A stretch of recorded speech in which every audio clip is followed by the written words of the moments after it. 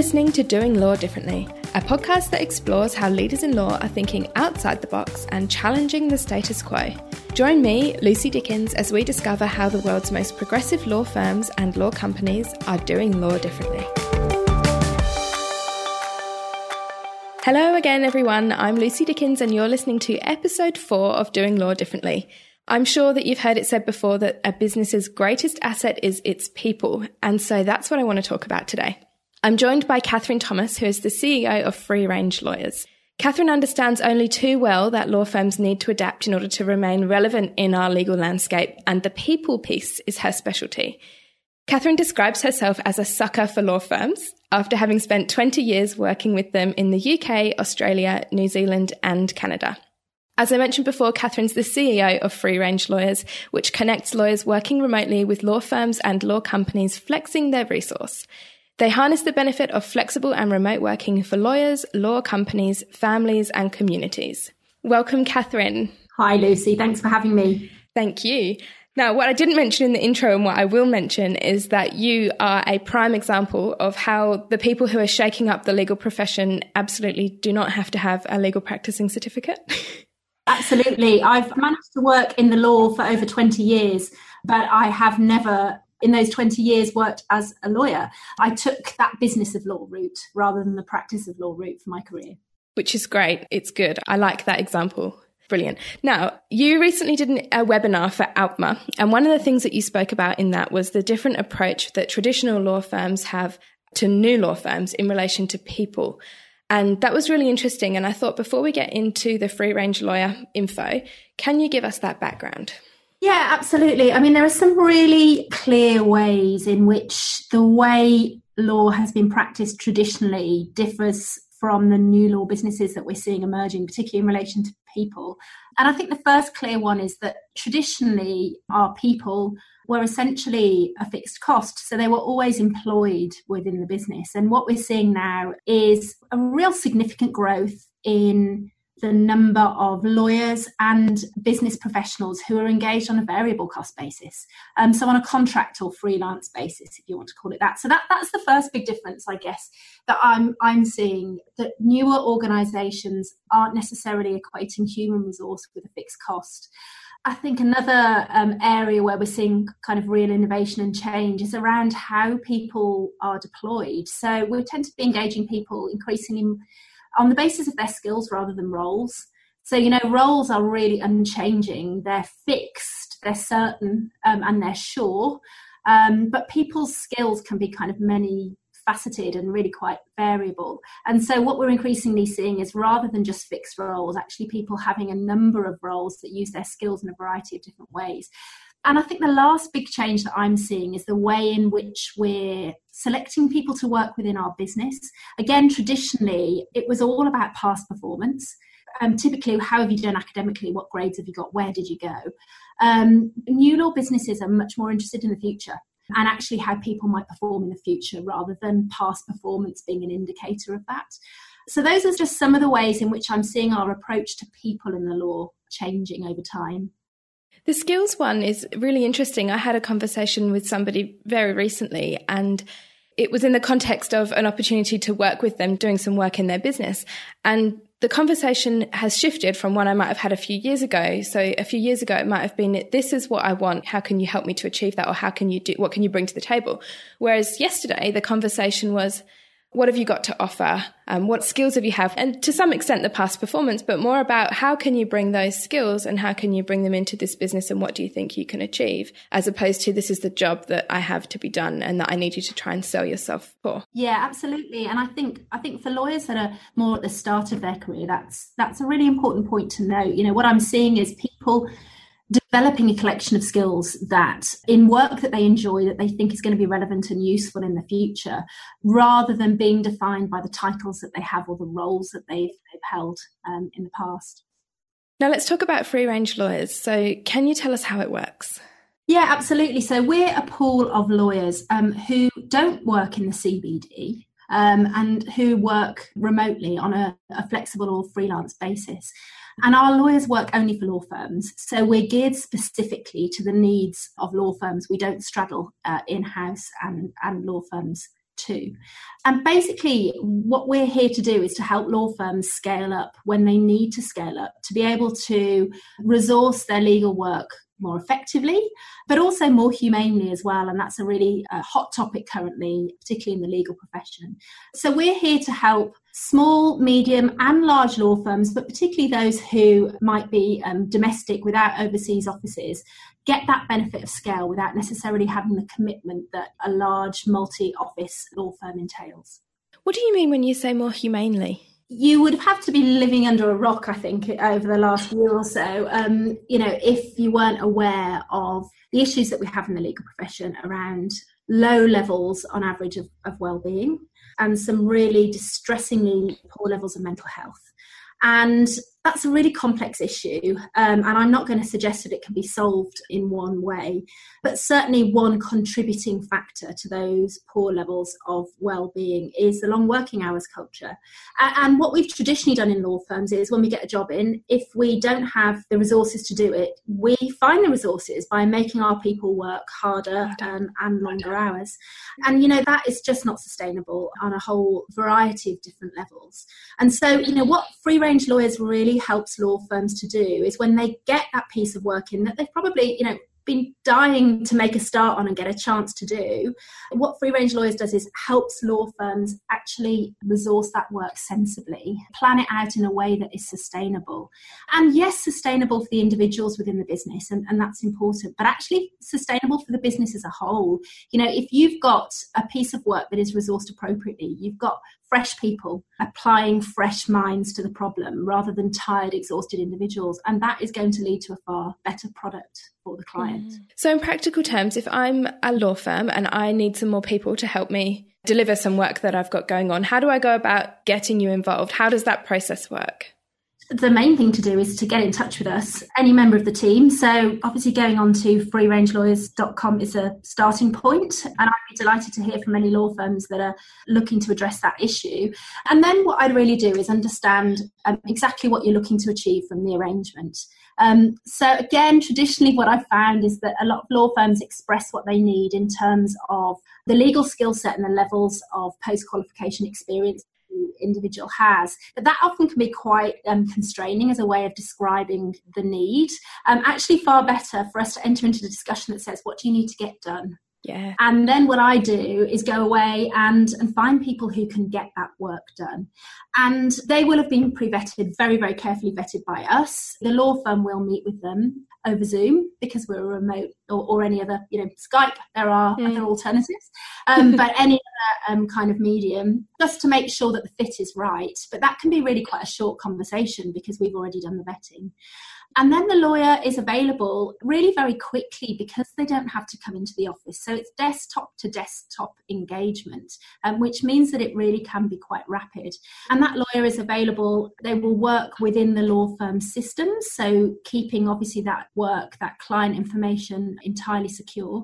They will work within the law firm's systems remotely in the cloud and help as an integral part of the team to get the job done. And why did you decide that you would only place lawyers who would work remotely? It's a great question. I think that the market for in-office job replacement is fairly saturated now. It's well established, and that's a testament to the brilliant work that quite a number of players in that market have done over the last sort of 10 or 12 years. But what we hadn't done really was explored the potential of people who weren't necessarily going to travel into the CBD to deliver their services. And I had a real inkling from my experience that if I took geography out of the equation, I would access some really fantastic people with wonderful skills. That really has been the case, Lucy. So by taking geography out of the equation, we're actually able to reach talent that the kind of in-office approach quite often can't.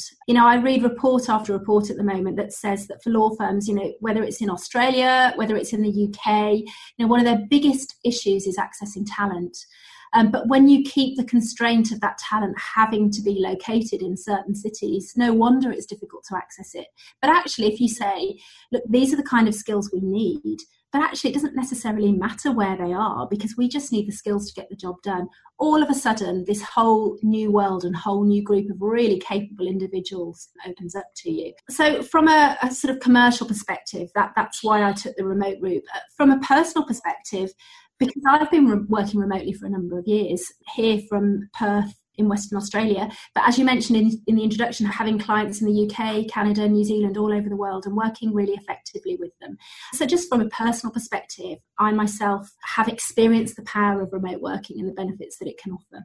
You keep mentioning skills, and I think it's really interesting and shows the kind of future that we're heading towards, where you're more interested in the skills someone has to get a job done rather than their job title or how many years post-admission, or even whether they have a practicing certificate like we touched on a minute ago.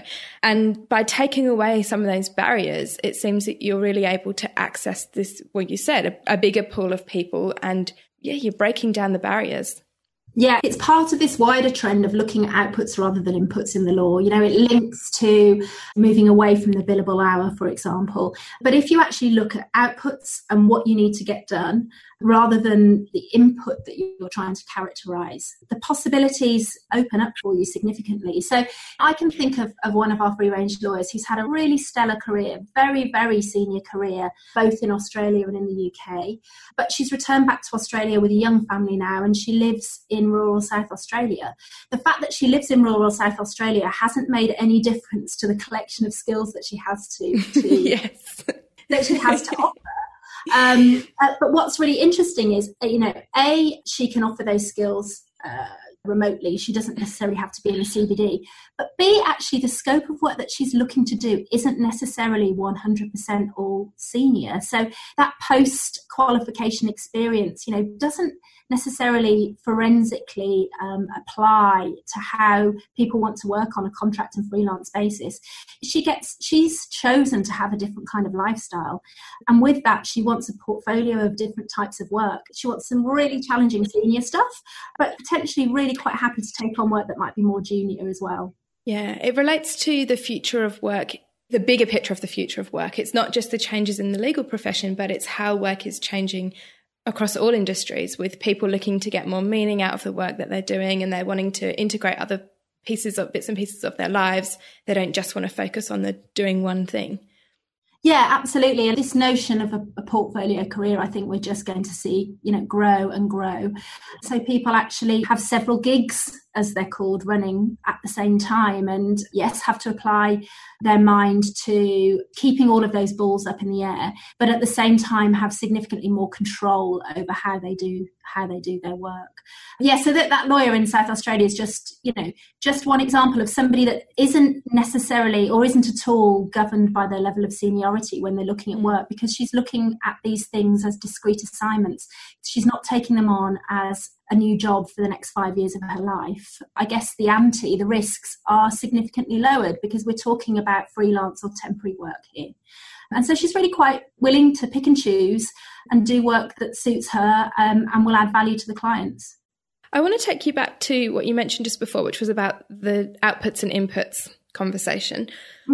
What kind of reaction have you had to that focus on outputs? And we're talking about discrete projects in a lot of cases, as opposed to hiring someone for X number of hours. What kind of reaction have you had to that from traditional law firms who maybe aren't yet quite there in thinking of the focus on outputs as opposed to time? Well, like anything, there's a spectrum, and it's been really varied. So the kind of law firms that we've been dealing with, at one end, I can think of a law firm that came to us precisely because they characterise themselves as a new law firm. They themselves mainly operate remotely, and they want people who think differently. And they actually felt, and I'm almost quoting here, they said, we've come to you because the people that you have on your books, by the very fact that they are working remotely, are likely to be quite creative thinkers and think differently. So at the one end of the spectrum, I've got organisations that are coming to us because of who we are specifically. And then, yes, at the other end of the spectrum, there are law firms who operate in more of a traditional way and really are looking at free-range lawyers through the lens of filling specific roles. And I think the beauty of the model that we have is that we can fit in anywhere within You can cater for both.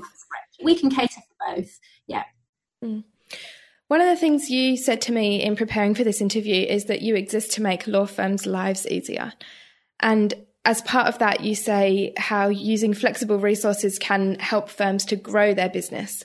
And I think this is interesting because I think for a lot of firms and businesses who have a traditional mindset, they will think, in order to grow, I need permanent staff. Yes.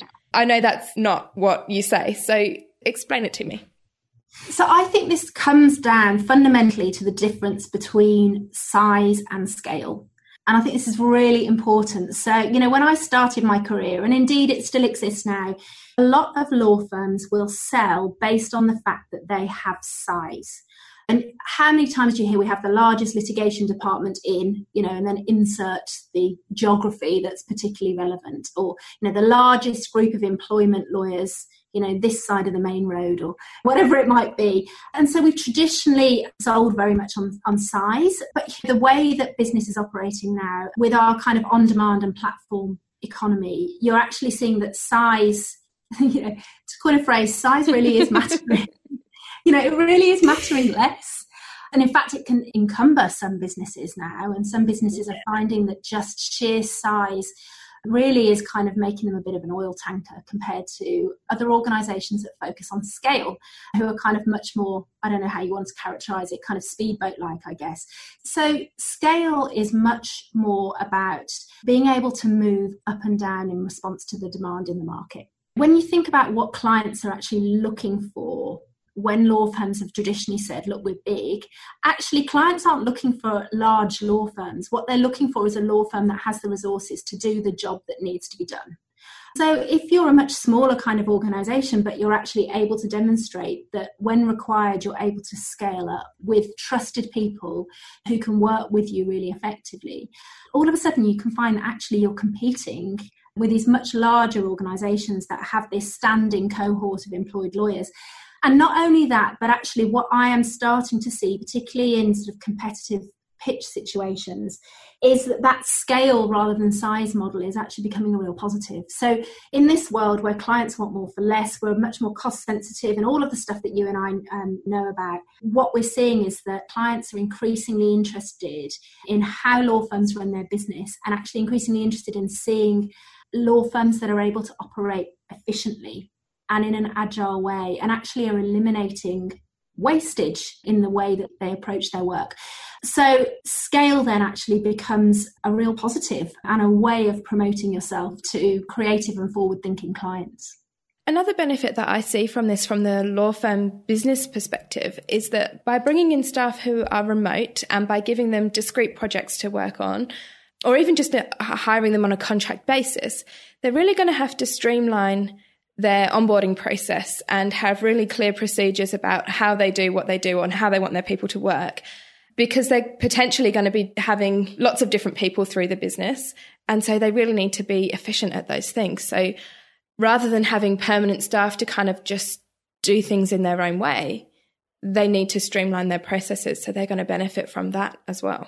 Yeah, spot on, Lucy. I mean, I have actually seen, I'm, much as we would like things to follow a very perfect linear route, we know life doesn't work that way. And so in reality, it would be fantastic to have a situation where a law firm had all of its processes and its services, mapped, all of that wastage eliminated, and resources of all types, whether it's technical, human, plugged in at exactly the right stage. But of course, you and I know that in reality, life doesn't work like that. So what I've actually seen working really well is the deployment of contract and freelance lawyers actually helping a law firm, but by virtue of having those people on board, helping that law firm to become clearer about the way it does its work. I can see that. In the explanation you were giving before, that's what I was thinking. I was, well, they're going to have to get their stuff together so that they can onboard these people. Yeah, and if you want to get the most out of the situation, having clarity about what you want that individual to do, what you want them to achieve. Oh, and coming back to that word, the output that you want them to deliver. It's absolutely vital. Whereas when you have somebody employed permanently in a role, there is more slack. But the reality is that in this day and age, and increasingly so, there isn't going to be room for that slack, because that will make the law firm uncompetitive. So as well as free-range lawyers, you also consult to professionals. And as we mentioned before, you've got experience on the ground from lots of different countries with law firms and law companies. So what do you think is one of the biggest challenges facing the legal industry? Oh, that's just... Big question. That is just such a huge question. I think the first thing I'd say is anything that's a challenge for one segment of the market is usually an opportunity for another. So if I'm allowed the liberty of kind of rephrasing the question, I guess for me, the way I will answer it will be both a challenge and an opportunity. For me, it's how we address this change from a seller's market to a buyer's market.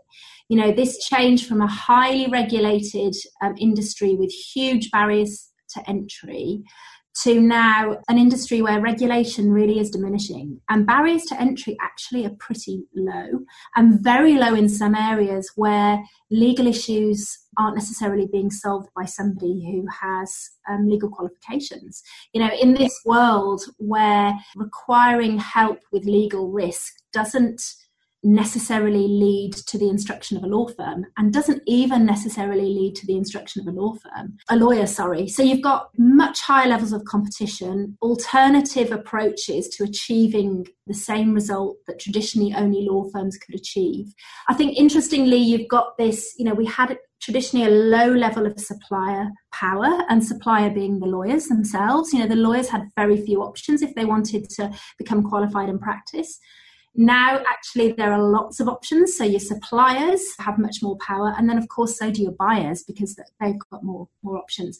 And so how does our industry respond to that? And not just structurally in terms of the type of organisations we have and the way those organisations operate, but for me, perhaps the biggest challenge and therefore opportunity is attitudinally as well. So how do we move from a protected industry that equated to high degrees of personal status, prestige and power to a much more competitive industry that isn't necessarily so tightly correlated with kind of personal status and prestige? And how do our attitudes adapt and therefore our behaviours as a result of those attitudes to enable us to remain competitive? I think it's a snowball effect. And like you said before, there's a spectrum of people in terms of their progression as to where their firms are at in the development of law as well. Because you've got firms who are still burying their head in the sand saying, no, nothing's changing. We're going to keep doing what we're doing. And then you've got the complete opposite of that who are just flipping everything on its head. But in my experience, once you start to make little incremental changes, that's when you see it's not the case of just changing my billing structure. It's not that I can just hire flexible workers instead of hiring people full time. It's as soon as you do a tiny change, you see how that snowballs and how it leads to so many other changes, and that it's a complete business model change. It's not just small bits and pieces here and there. No, absolutely. I would say from my experience, just getting started with the small bits and pieces is the way to go, because I think so many organisations, I speak to so many that are kind of rabbits caught in their headlights. You know, we know that we need to make changes, but where on earth do we start? Taking that first step, as you say, then, you know, things snowball, one leads to another. Yeah. Well, then you probably just answered my last question for you, which was going to be, what's your advice to someone who wants to start to do things a bit differently? And perhaps that's your answer, just make a change and get started. You know, I think that's absolutely one of the best ways to get momentum and make change happen. I guess I would suggest just taking a step back from that and asking why you want to make those changes. What do you want to see come out of any changes? You know, why do you want to step out of the mold? What you're looking to achieve? And then really analysing, well, what approach, what way of working will help me achieve that? It can be a really big deal stepping away from the comfort of a more traditional way of practicing into something new. But in my experience, it's enjoyable, it's exciting, and it's really great to kind of know that you're part of the vanguard of the way things are changing in terms of delivering legal services. Now, your website is freerangelawyers.com, you mentioned before. What's the best way for people to get in touch with you if they are interested in becoming a free range lawyer or hiring a free range lawyer? Go onto the website, go on to contact us, and you'll see all of our details there. You can click on there also and just book an initial appointment to have a chat with me, and I'm available at all kinds of odd times of the day and night because we're running an international business. So really happy to have just an exploratory chat with people. But yeah, going on to freerangelawyers.com or emailing me at Catherine@freerangelawyers.com would be fantastic. Thank you so much, Catherine. Thanks, Lucy. So that's all from Doing Law Differently today. Thanks for listening. If you're enjoying the podcast so far, I'd love it if you could leave a rating and review on iTunes. It makes a big difference because it really helps other people to find out about the show. And lastly, if you or someone who you know is doing law differently, then send them my way at doinglawdifferently.com.au/guest. I'd love to have as much variety on the show as possible, so do send them over. See you next week. You've been listening to the Doing Law Differently podcast. Visit doinglawdifferently.com.au.